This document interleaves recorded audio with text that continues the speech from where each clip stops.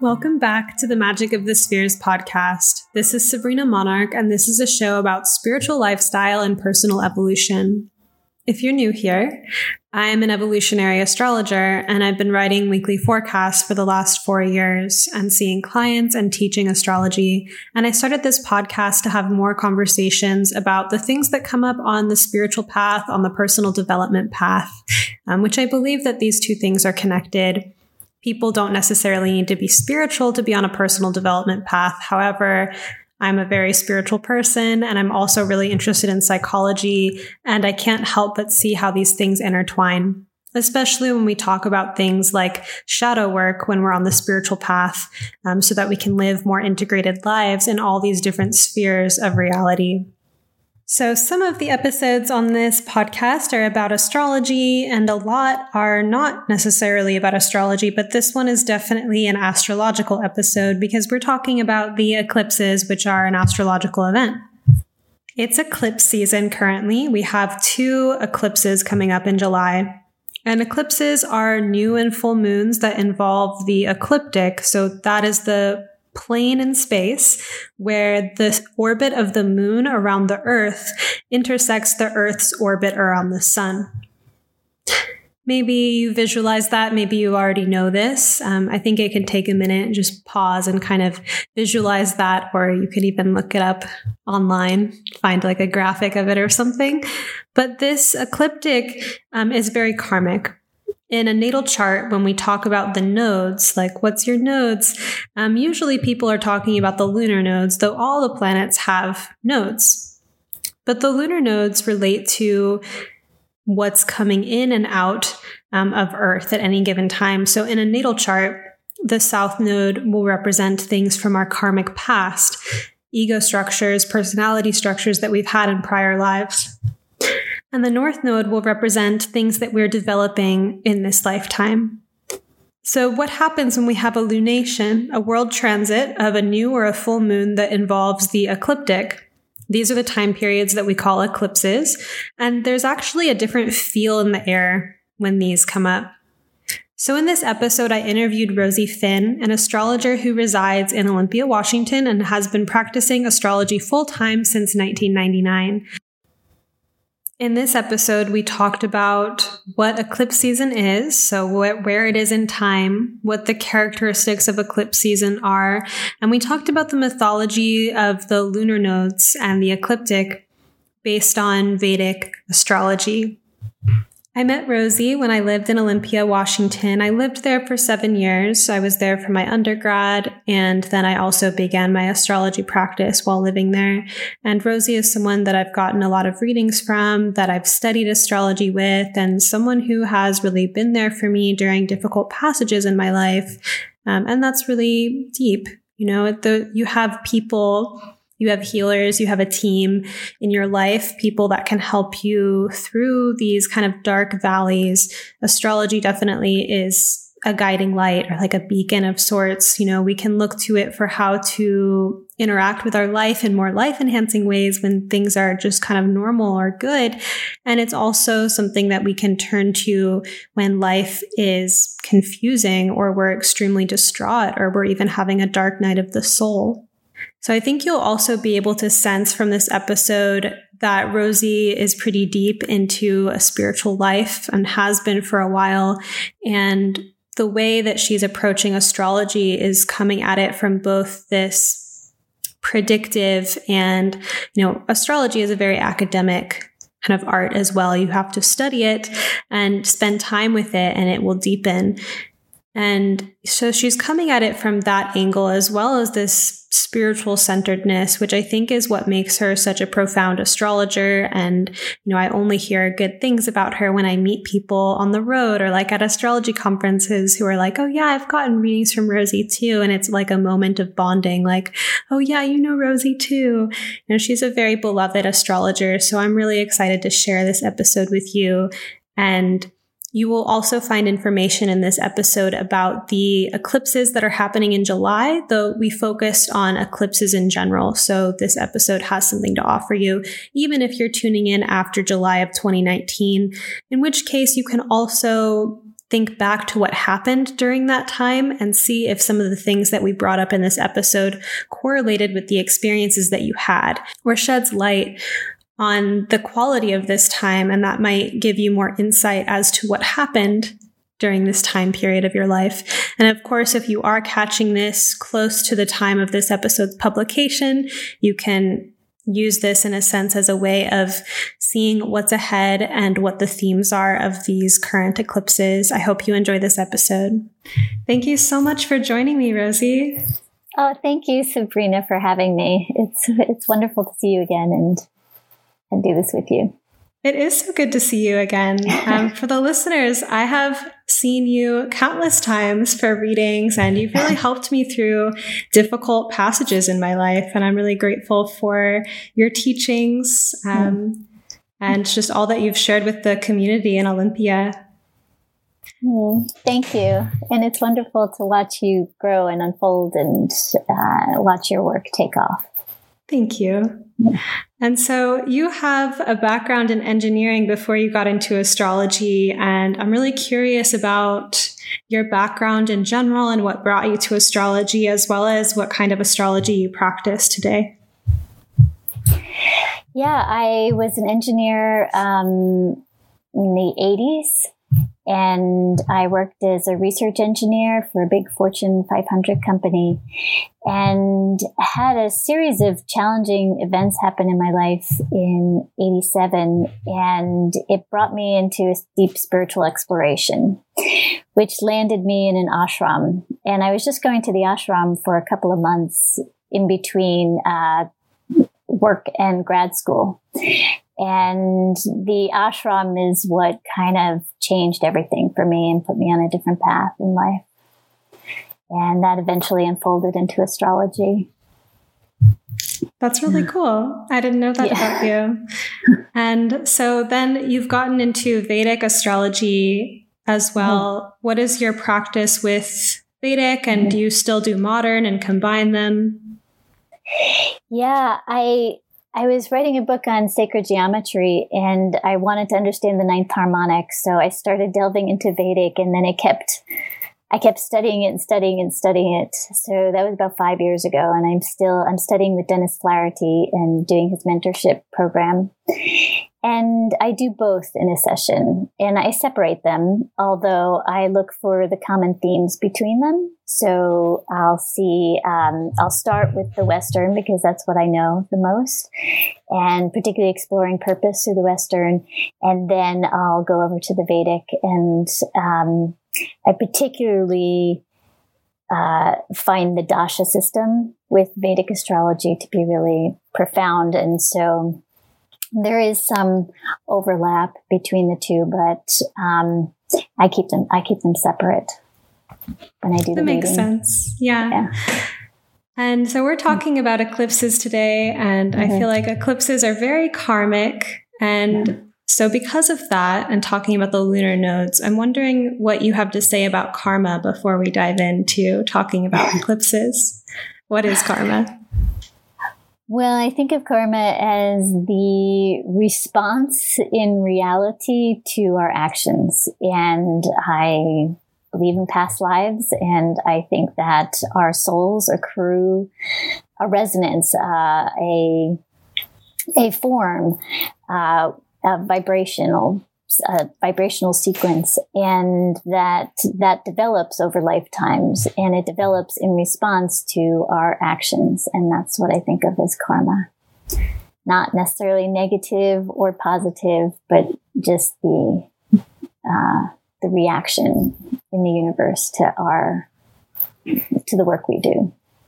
Right. That makes sense. It doesn't have to be about, punishment or that kind of thing, but it is cause and effect. Mm-hmm. And then eclipse season, do you think that it's fair to say eclipse season is a karmic time period? I mean, every time is karmic, but is there an especially karmic character of eclipse season? And if so, or, in general, what is eclipse season characterized by?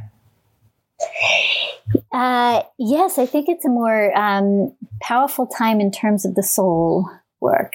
So the eclipses happen when the nodes of the moon align with the sun and the moon.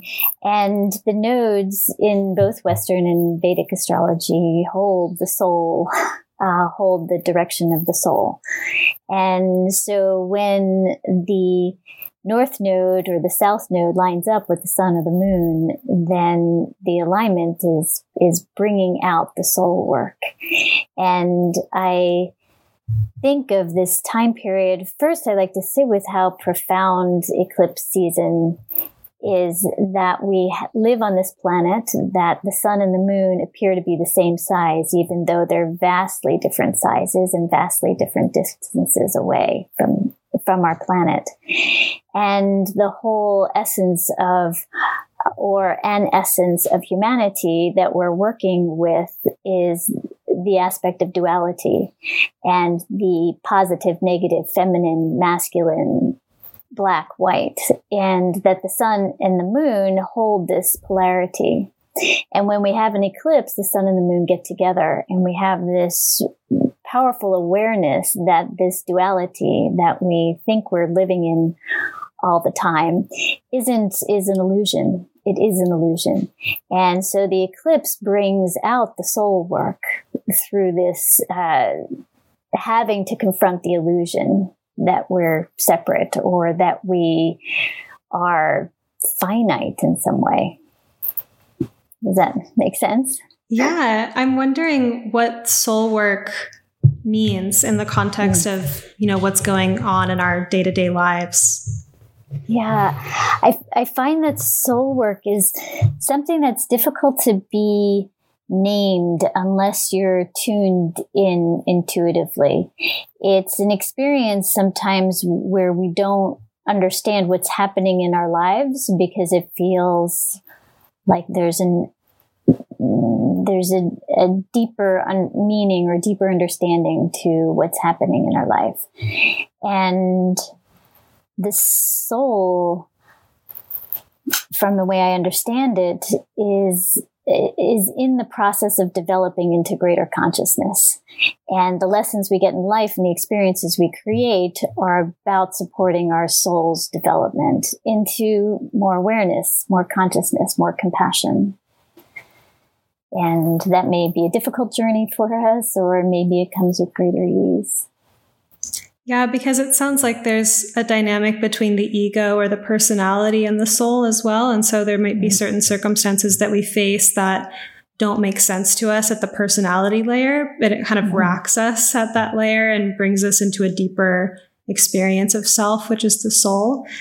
And then eclipse season brings up, would you say, more events or more like manifestations of things that bring us in touch with the soul?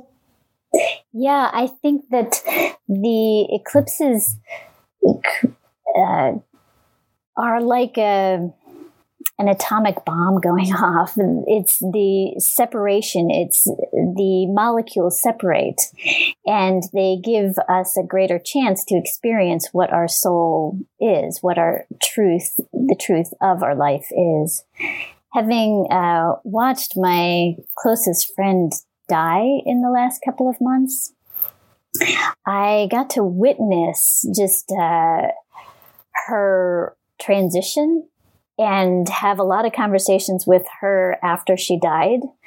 and be in the presence of, well, that's her soul hanging around talking to me. And it's a very real physical thing that I had the experience of. I could feel her presence in different places. And it's been the most visceral experience of the soul, other than my out-of-body experiences, which also is that experience of whatever that thing is, that essence is, that can see my body from outside of my body. And that's a real thing that has memories and understandings and an awareness. Wow, you do really deep work, Rosie. And I've always appreciated when I've come to you for help that you have the bandwidth and depth to hold these really deep experiences. And I feel like astrology definitely is supportive for that context. Yeah, astrology is profound, isn't it? It gets us to, I feel like every time I get to do a chart with someone, I get to witness their soul and then their story of the life that they're living that is sort of the container for the soul at that moment. Right. Yeah. Yeah. And so eclipse season, what is that technically in terms of time? Do you have a perception on when it starts and when it ends? Yes, I use 2 weeks on either side of the eclipses. So it will begin with either the new moon or the full moon prior to it, and then 2 weeks after. And that's the range of the core experiences. And then 6 weeks out from it, you can start seeing some of the effects of the eclipses. So the 6 week is kind of more the shadow around it. And then the core time is the 2 weeks. Yeah.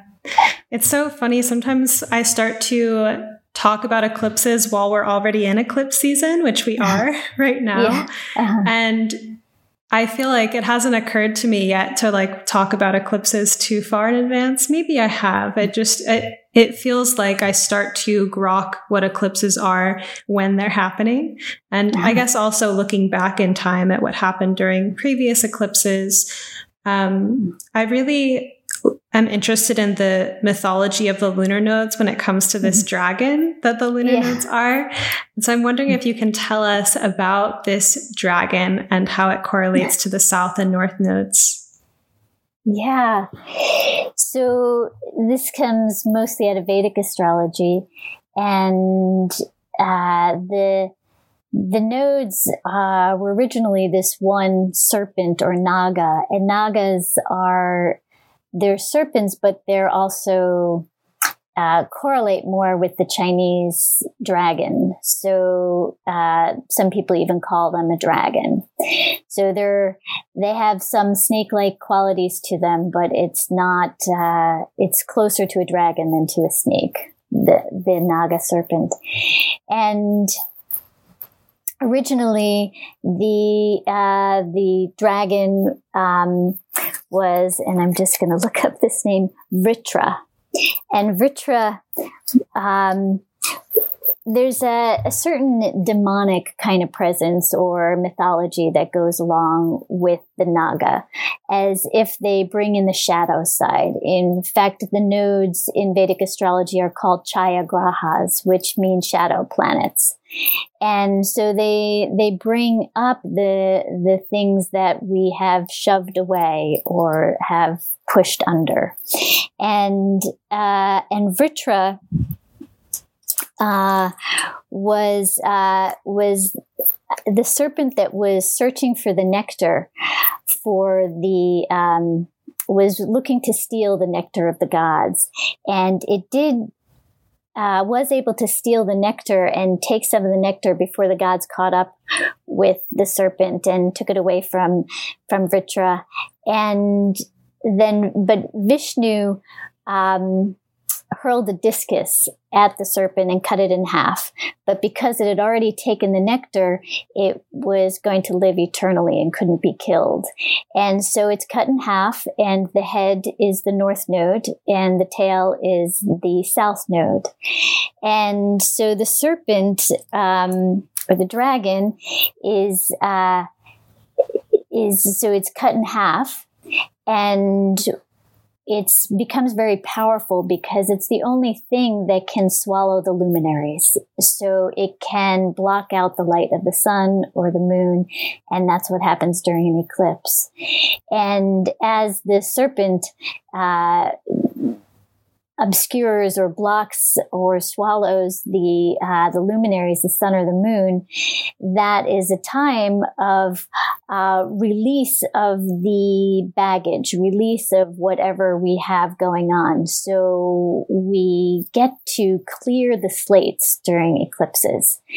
And the opportunity for awakening is greater during that time period. One, because we move out of the illusion of the duality of the sun and the moon, but also because the nodes, which represent the soul work, are in alignment with the luminaries, which is the ego, and the ego, the sun, and the moon, which is our ability to process and understand what's going on. So we're able to come into a greater sense of consciousness during those times if we allow that.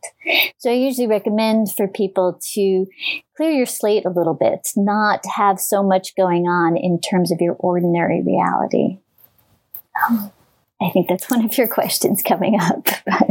Well, no, that's interesting that you say that, because I'm remembering that you've said that before, and it's something that I've forgotten, and I have so much on my schedule.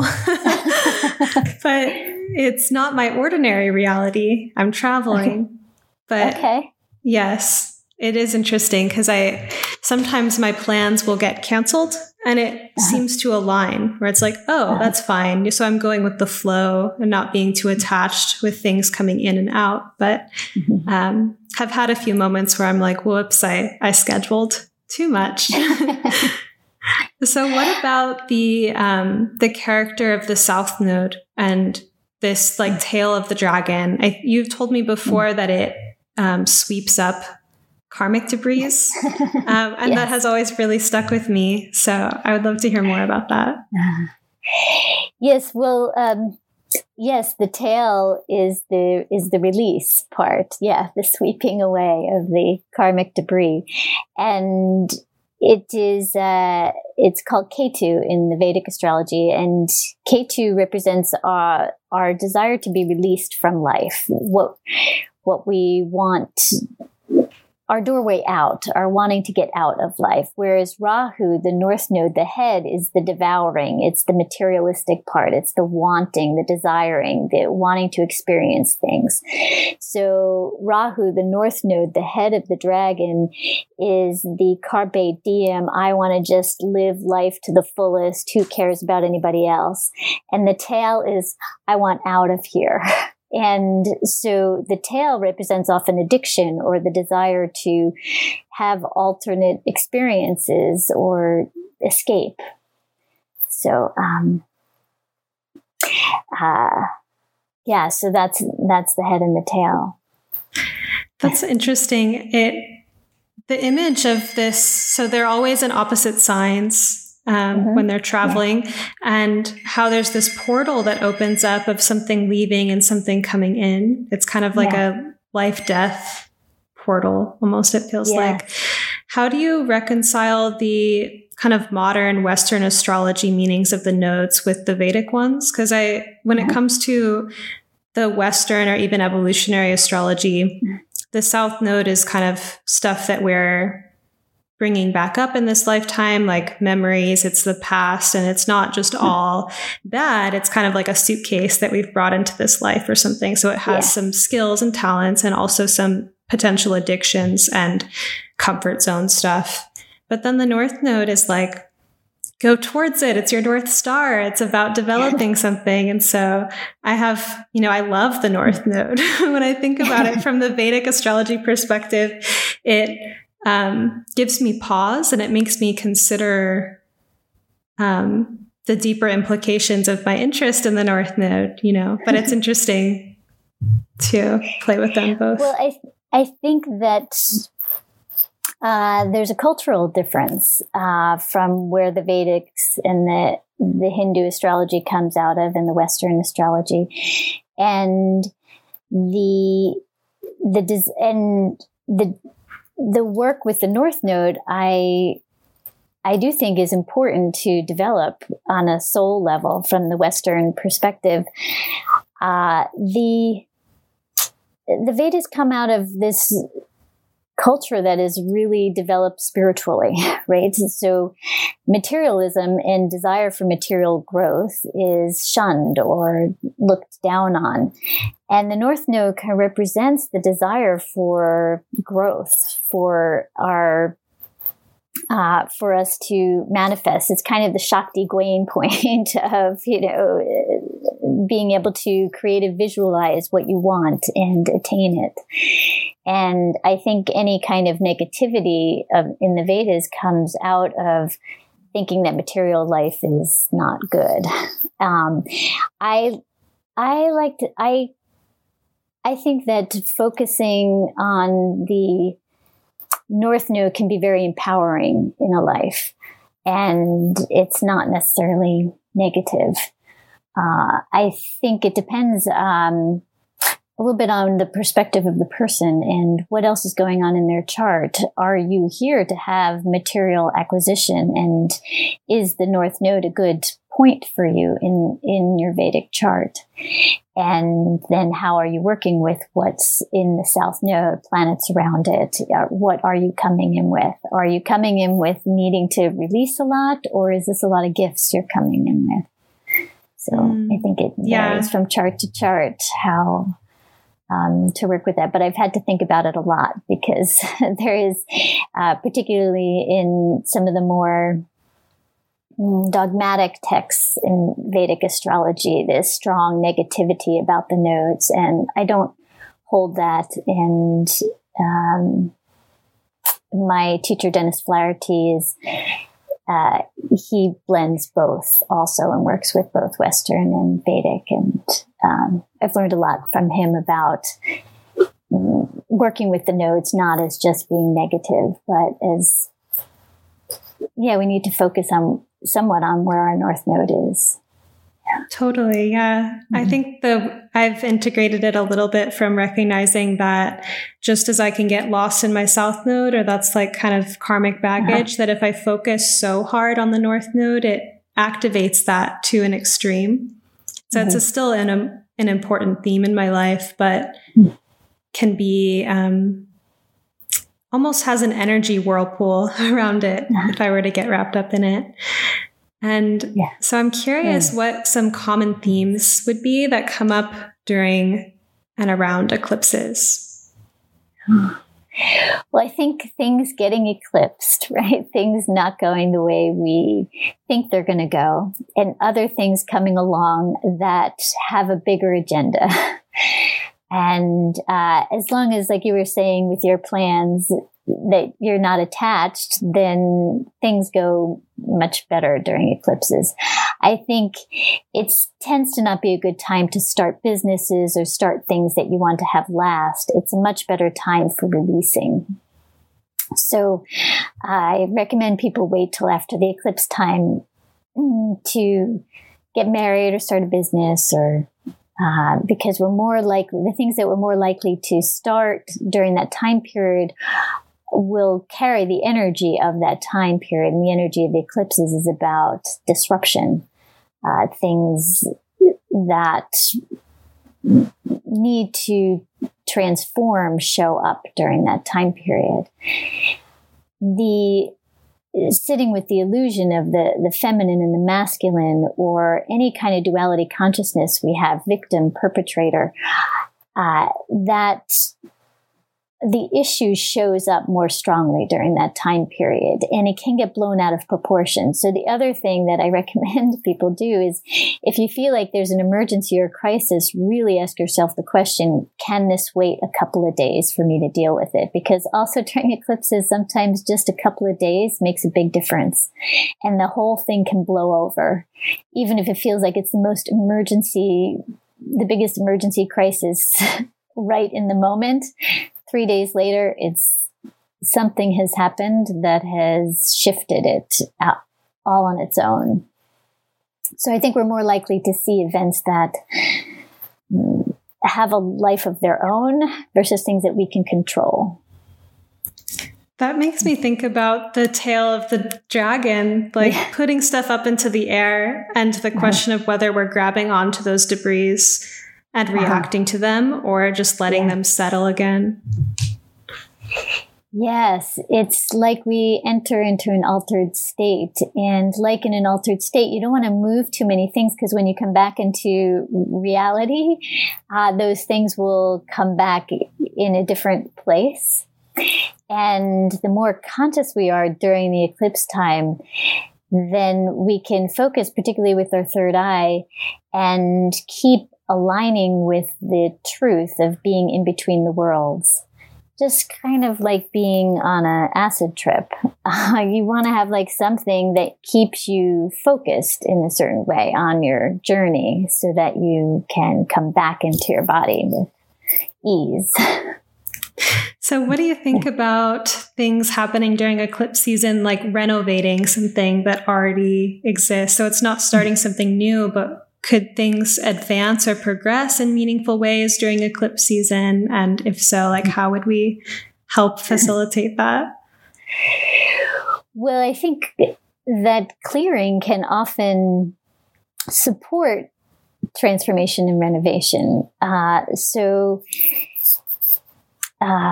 It's particularly good for tearing things apart as part of the process. So if you wanted to renovate, it would be good if you're renovating your home. It's a good time to take everything out and take it apart. If you're building something new, and we have to live in life, and taking 6 weeks off of life is nearly impossible for most people, especially since they don't actually tend to be good times for vacations either. Just being more mindful of what we do during that time period. And if we get the message, like if we trip and fall down, or if something starts going wrong, just stop, just stop, chill out for a little bit, and watch the energy transform on its own. I think it can be a time when there's a lot of synchronicity. So there can be more things falling into place for us. So if things are not falling into place, just really take a break, because it's likely it doesn't need to happen. Yeah, you don't have to push. Yes, right. No pushing. Whereas when you're not in eclipse season, we have some good months coming ahead with August, September, October, where there aren't big retrogrades, there aren't eclipses. And those are great months for starting new things. So, and in this year. So waiting till that time period to initiate things that we want to have last. And then how do you personally interact with eclipses, and how long have you been tracking them too? Probably since the beginning, because I remember teaching a class in the Nodes, I think in 1998. So, I just try not to have too many plans during that time period. This eclipse season has already kicked in for me with this full moon. I had a vacation planned, but it wasn't like going away or flying. And 2 things have already came in, so I had to cancel my vacation in the last 2 days. So part of me is just witnessing it. I'll go about my life during that time period, but I'll also be aware. Okay, it's eclipse time. This is what's going on. I'm not going to stay attached. I'm not going to create a big vision about that vacation. It was easy for me to cancel. And then I rescheduled it for outside of the eclipse time, so I could actually have the vacation. How do you think you've learned that capacity for detachment when it comes to letting things just be as they are, and, versus the desire to have things be a certain way. Yeah. Well, it's meditation helps with that a lot. I think I've had a lot of loss in my life, and I know you have too.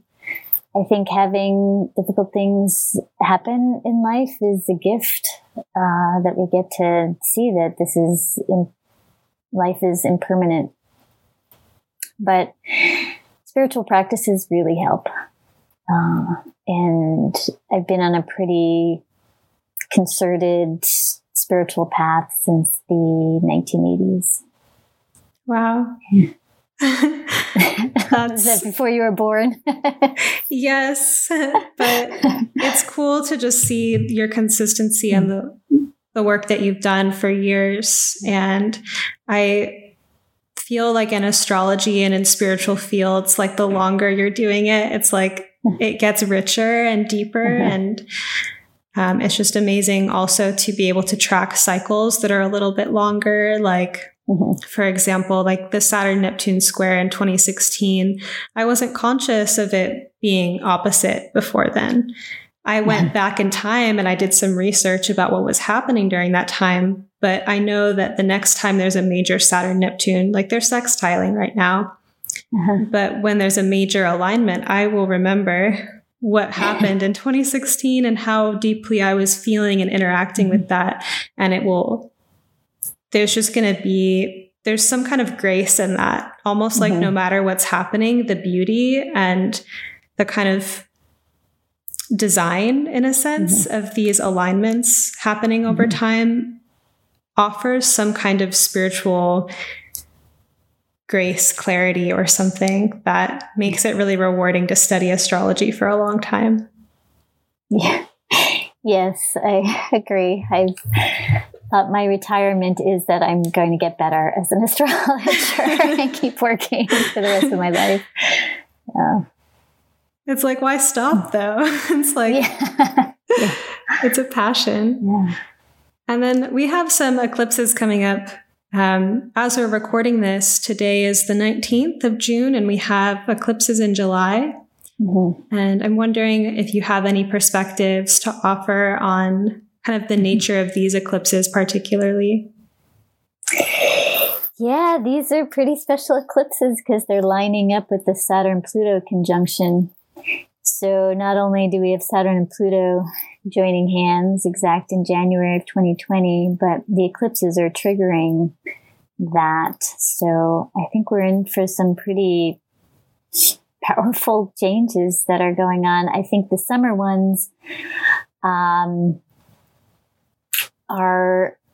not, they're not quite as exact as the ones in December and January.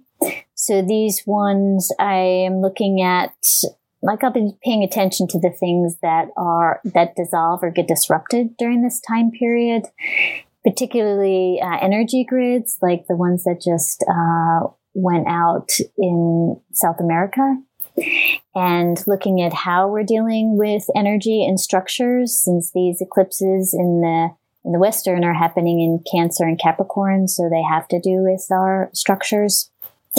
And because of the alignment with Saturn, they have to do with structures, and Pluto is creating transformation of these. So how are we dealing with energy? And also, I think these have to do with our monetary system. So I'll be curious to see what happens with our markets during this time period, as if this isn't the time when the big shift happens, but more likely it leads into a shift that happens in the winter time.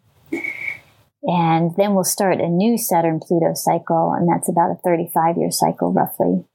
And that will start in January 2020, along with the Saturn Jupiter. So there's a lot of shifting that's going on next year in our political and monetary realms. So I'll be watching.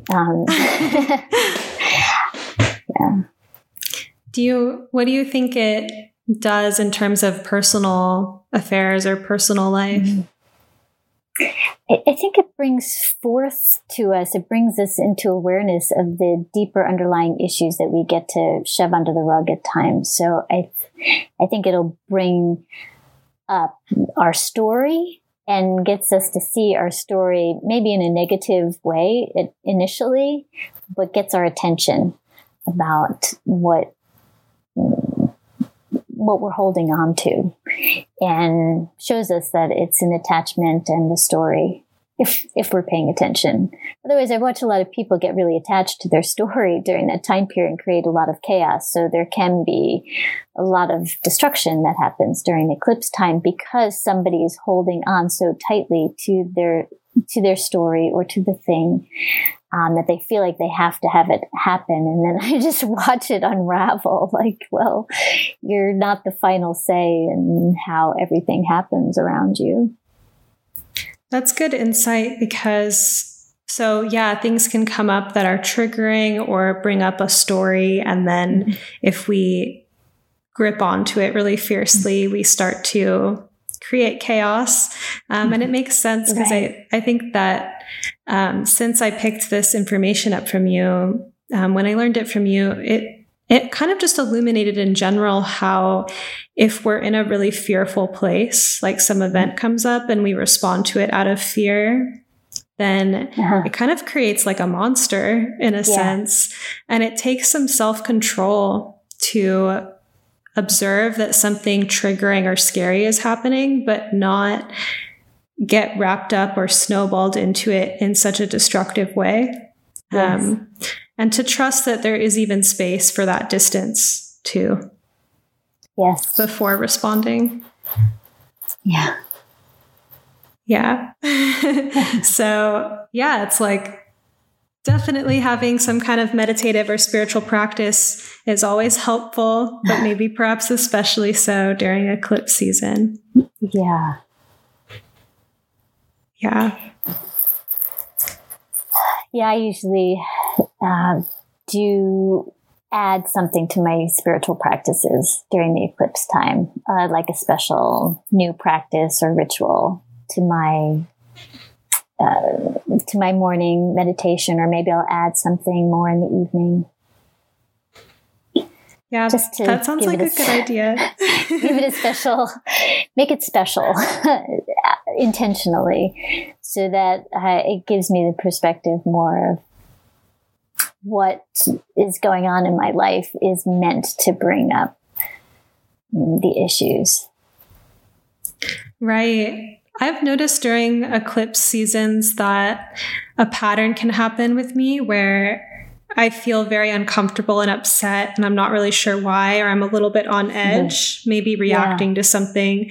And it feels like a death, like it's so intense. And then later that day or that night, something really fantastic happens, like some special little magical miracle or peak experience. And it almost feels like I was like emptied before the arrival of something. And even though it's a pattern and I've seen it happen, it still grips me, or it still gets to me, where it's like this emptying feeling that is so uncomfortable. And I remember the pattern and that it's all going to be okay, but it's still so real every time. And then the thing comes and I'm like, oh, that's why I felt so awful earlier today. So, yeah, and that's the work of the soul. The work of the soul isn't something that it has that power in us, right? That we don't always understand why something is gripping us so intensely, why we're getting so hooked. Yeah, I just had that happen. I could feel these eclipses coming on, and I was all feeling sorry for myself for being a single mom and kind of bummed. And I projected this onto someone. And this person just, her spiritual practices were deep enough that she could turn it around, and she totally helped me through this process. So it became this, wow, you're not a single mom. I am. Poor me. She just turned it around into helping me through this situation. So watching the whole process of that old story of mine. Yeah, that's powerful. You said the earlier thing too about the duality between victim and persecutor. And that's been a synchronicity for me to think about lately, is not feeling victimized. And it's like the smallest little thing too. I mean, it could be big things and these small things that make us feel victimized. And then to be able to alter that storyline is so powerful. And these seem like times where that can happen, as well as times where we can kind of just repeat the same story or add another layer of density to that story. So I think that it can be just so helpful to study karma and think about it so that you can navigate life with that in mind,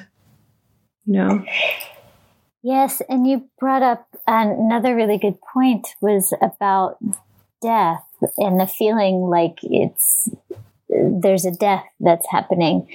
Richard Hawk wrote a book called The Astrology of Death, and in it he connects eclipses to actual dying and dying around eclipses, triggering our nodes or triggering other things in our chart. And this experience of eclipses is being time out of time, like a doorway or a portal, a window into our soul journey or out of this physical body. So there can be, whether it's the death of a part of our personality or a death of the container of the personality. So that reminds me too, you said something about the air quality changes during eclipse seasons, right? There's something physically different. Yeah, they did a study out of California, and I can't refer exactly to the study, but they put hydraulic balloons deep into the earth, and they found that during full moons and new moons that the earth actually expanded, and during eclipses that it expanded even more, so that the molecules on the planet are literally pulling apart, so they're less dense. And this is why I think in the Farmer's Almanac and in the history of planting, we don't want to plant during new and full moons because the roots don't bond with the earth. And so we don't bond that much. That's why we bleed more during full and new moons. And this gets exaggerated during eclipses. It just becomes more intense during those times. Yeah, it makes me think eclipses, and I'm sure I've heard this before too, but they're not a good time for like elective surgeries. It's one thing if you're in an emergency and life is happening, but it's not a time to like book a surgery if you have time to plan when that is. Yes. Mostly because we can bleed more. We don't heal as fast. The skin doesn't come back together. We don't form the tissue, doesn't regenerate as well. And yes, and then you have to deal with the karma of your surgeon or your care team and where's their head at and how awake are they in that time period. And on the other side of that, if there is an emergency happening and if there's a great deal of synchronicity around it, it can be an extraordinary time for healing things that have been deep issues for long periods of time. Yeah. Oh, that's good to know. Yeah. Deep healing. Yeah. Are there any other things about this eclipse season that you think are worth noting? I think paying attention to the times when Saturn or Mars triggers the eclipses. In Vedic astrology, I read that the most intense times are when the malefics, which are Saturn and Mars, come into an aspect which is like opposition, conjunction, or squaring the eclipse points. And so Saturn during this eclipse time is going to be at the eclipse point. It'll be really close to that. And then noticing that Mars, and I'm just checking my ephemeris to make sure that I say this right. Mars will be squaring them in October. And then when we get to the ones in December, in January. Those ones are also being triggered by Saturn. So I think really honoring the restrictions in our life that come through the form of Saturn, and noticing what our ambition is and coming into right alignment between our ambition and what we're really being called to do, there may be more humility involved in what we're really being called to do, and aligning the structures in our lives, which can be about clearing out the physical stuff in our life, getting rid of our books or extra papers so that we're streamlining what we're getting called to do with what the world is calling us to do, what we're being asked of. That does sound like humility, like aligning our ambition with what is really being asked of or we're really being called to do. It's like a little interior battle of ego versus spirit. So yeah, what's really needed right now? I think Saturn and Pluto together in their conjunction are asking us to really look at what's really necessary on the planet and how much excess are you creating, and how do you want to transform that so that you're more in alignment with what is with potentially supporting the sustainability of the planet or our environment that we live in. Right. Yeah.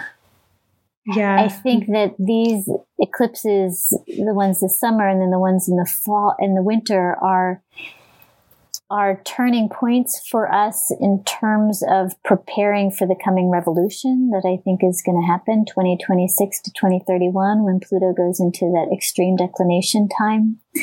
And so this time period begins the cycle that revolution is part of. And so paying attention to how we need to get personally in alignment with that a lot of the systems are going to break down during that revolutionary time. There's going to be a reformation. People are going to come into their power. And so the systems that have been sustaining us, that have a lot to do with hierarchy, which is an illusion ultimately, or this patriarchal powers, that's coming down. And yet we'll have to find new systems that to fall into place, particularly around 2031. So I think these eclipses are really the wake up that these systems are not sustainable and are not going to sustain us, whether that's the markets or whether that's our current form of government or our current institutions. Wow. I have chills right now. Yeah, and there's a lot of people that are working on new systems. There's a lot of places where these new systems exist, but they're outside of the entire system. I had a Native American from the Nisqually tribe talking about the systems they're creating within their tribal structure that will be perfectly aligned to support us in the future. So places, different countries, different areas where people are off the grid, but they're creating structures that are going to be the things that we need and use. Once we start really taking down these, the structures that are not really serving humanity long term. Yeah, that makes sense. And I think that sometimes I watch like a deep cynicism in other people about the state of the world. And there's this fear that it's just ending and there's nothing else coming. But I feel like it is that kind of darkest before the dawn cyclical thing where there are new things that are coming into existence that we might not even imagine yet. So I just also try to follow my intuition and guidance, and I feel pretty supported and feel very connected. And it doesn't seem that worthy of an investment of emotional energy and time to have a lot of fear, but just try to be in the right place at the right time and doing what's being called or asked, and it lights up the way.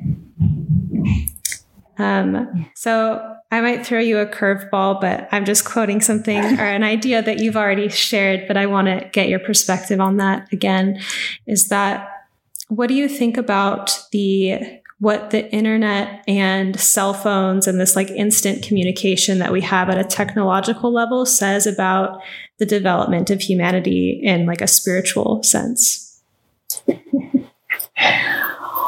Well, I think we often create pretty toxic forms as we're experimenting and exploring. I think the steam engine had its toxicity. The use of coal has its toxicity. The internet has its toxicity. But I also think it's creating these intuitive pathways for us, as if it's one step closer to us being truly telepathic, one step closer to us really being able to communicate without the actual systems, without the physical systems. So I think it's laying out some networking grids for us. I think so too, because I do have this experience of people texting me right when I'm thinking about them, and like that happening in uncanny ways where it's not just, mere coincidence. It's, but it's like the technology allows the confirmation of that. So, yeah. Well, and we get reminded all the time, although very few people really think about this, that a lot is happening in the invisible realms. And all of this communication is happening in an invisible realm through this wireless internet, right? But we're taking it for granted. But if we really tap in, we can realize how much more can happen in the invisible realms. I'm grateful for you saying that. That's one of the things that I love to talk about on this show, is just like intuition and clairvoyance and contacting the unseen realm, and how a lot of people are into it, maybe very deeply into it, but definitely people flirting with it, where it's like the cultural perspective that it isn't real or that you're crazy for being into it, keeps people from exploring it more fully. So I think it is important to talk about. Yes. I mean, once you have real experiences of it, there's no question about it. Right. Watching my friend after she passed, she would just ask me to do something for her she didn't have a body anymore, but she would ask me to do something, and then the very thing would happen instantly. Like the person would call me, or the thing that I needed would show up immediately. And of course, that's happening. It's just happening. Wow. Yeah. It's powerful. I wonder too if that is comforting, or if there's a feeling to it when you get to have contact with someone who's passed, like how that lands for you.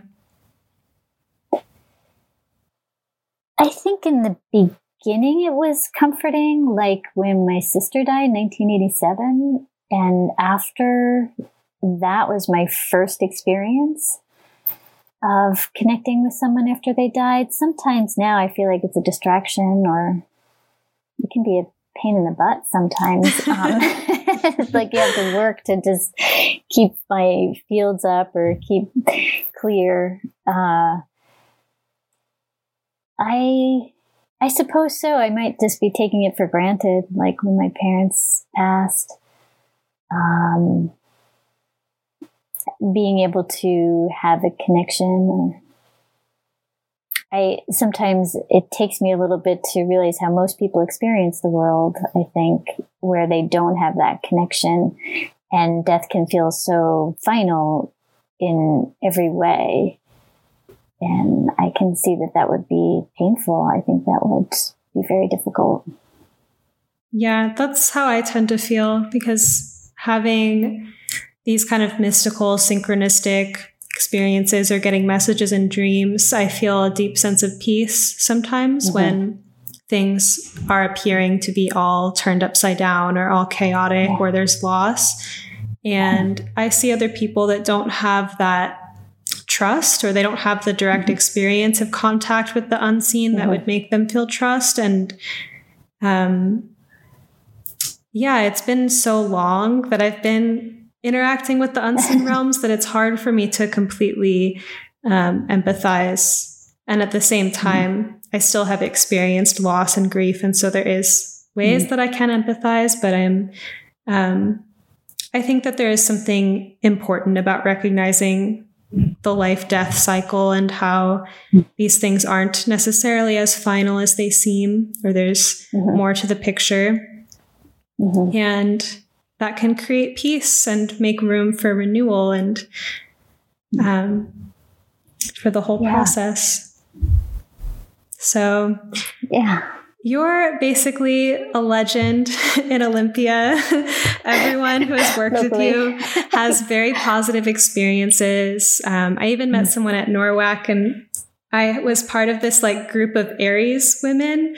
We're all just realized that we're Aries and that we all had these remarkably similar experiences during the Uranus-Pluto square. And one of them knew both my teacher of evolutionary astrology, Ari Moshe, and then had also gotten readings from you.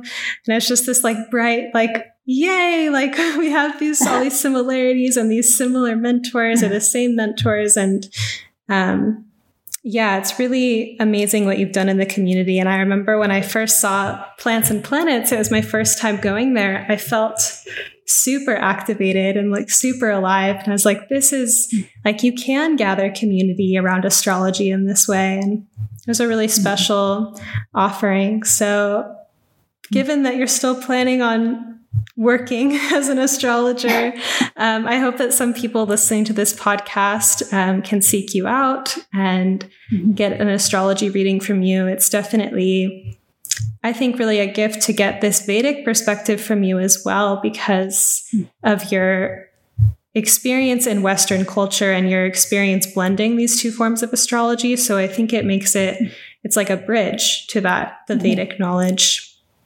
So even though I just kind of plugged for you, how can people find you and work with you? Thank you, Sabrina, for saying that. That's kind. I feel very supported by Olympia and my community here. My website is astrologywithrosiefinn.com, and Rosie is ROSIE. And that's the best way to reach me. I am going to be teaching classes in August online that are just some introductory classes to what I'm starting to call beyond astrology, which is using astrology to get beyond the limitations of prediction. And it uses sacred geometry and meditation and astrology. And so I'll be teaching 9 classes that are introductory to that. And then I'm doing a workshop in Port Townsend in October. So that's, I think it's the second week, October 10th to the 13th. I love the beyond astrology concept. I do think astrology can be so opening and present us with such possibility. Yeah. Thank you. Well, thank you so much for coming onto the show and talking with us and sharing your knowledge of eclipses with us. I really appreciate it. Thank you, Sabrina. You're good at this. This is great to do this with you. It's wonderful to talk to you again. You too. Thank you for listening. I hope that your eclipse season is so blessed and that you feel the support and guidance that you need to make sense of the soul work that is unfolding for you at this time in your life. If you enjoyed this episode, I would love to hear about it. Please take a screenshot of the episode, make an Instagram story about it, and tag me at Sabrina Monarch and let me know what you thought. Thank you so much for listening. I hope you have a blessed rest of your day.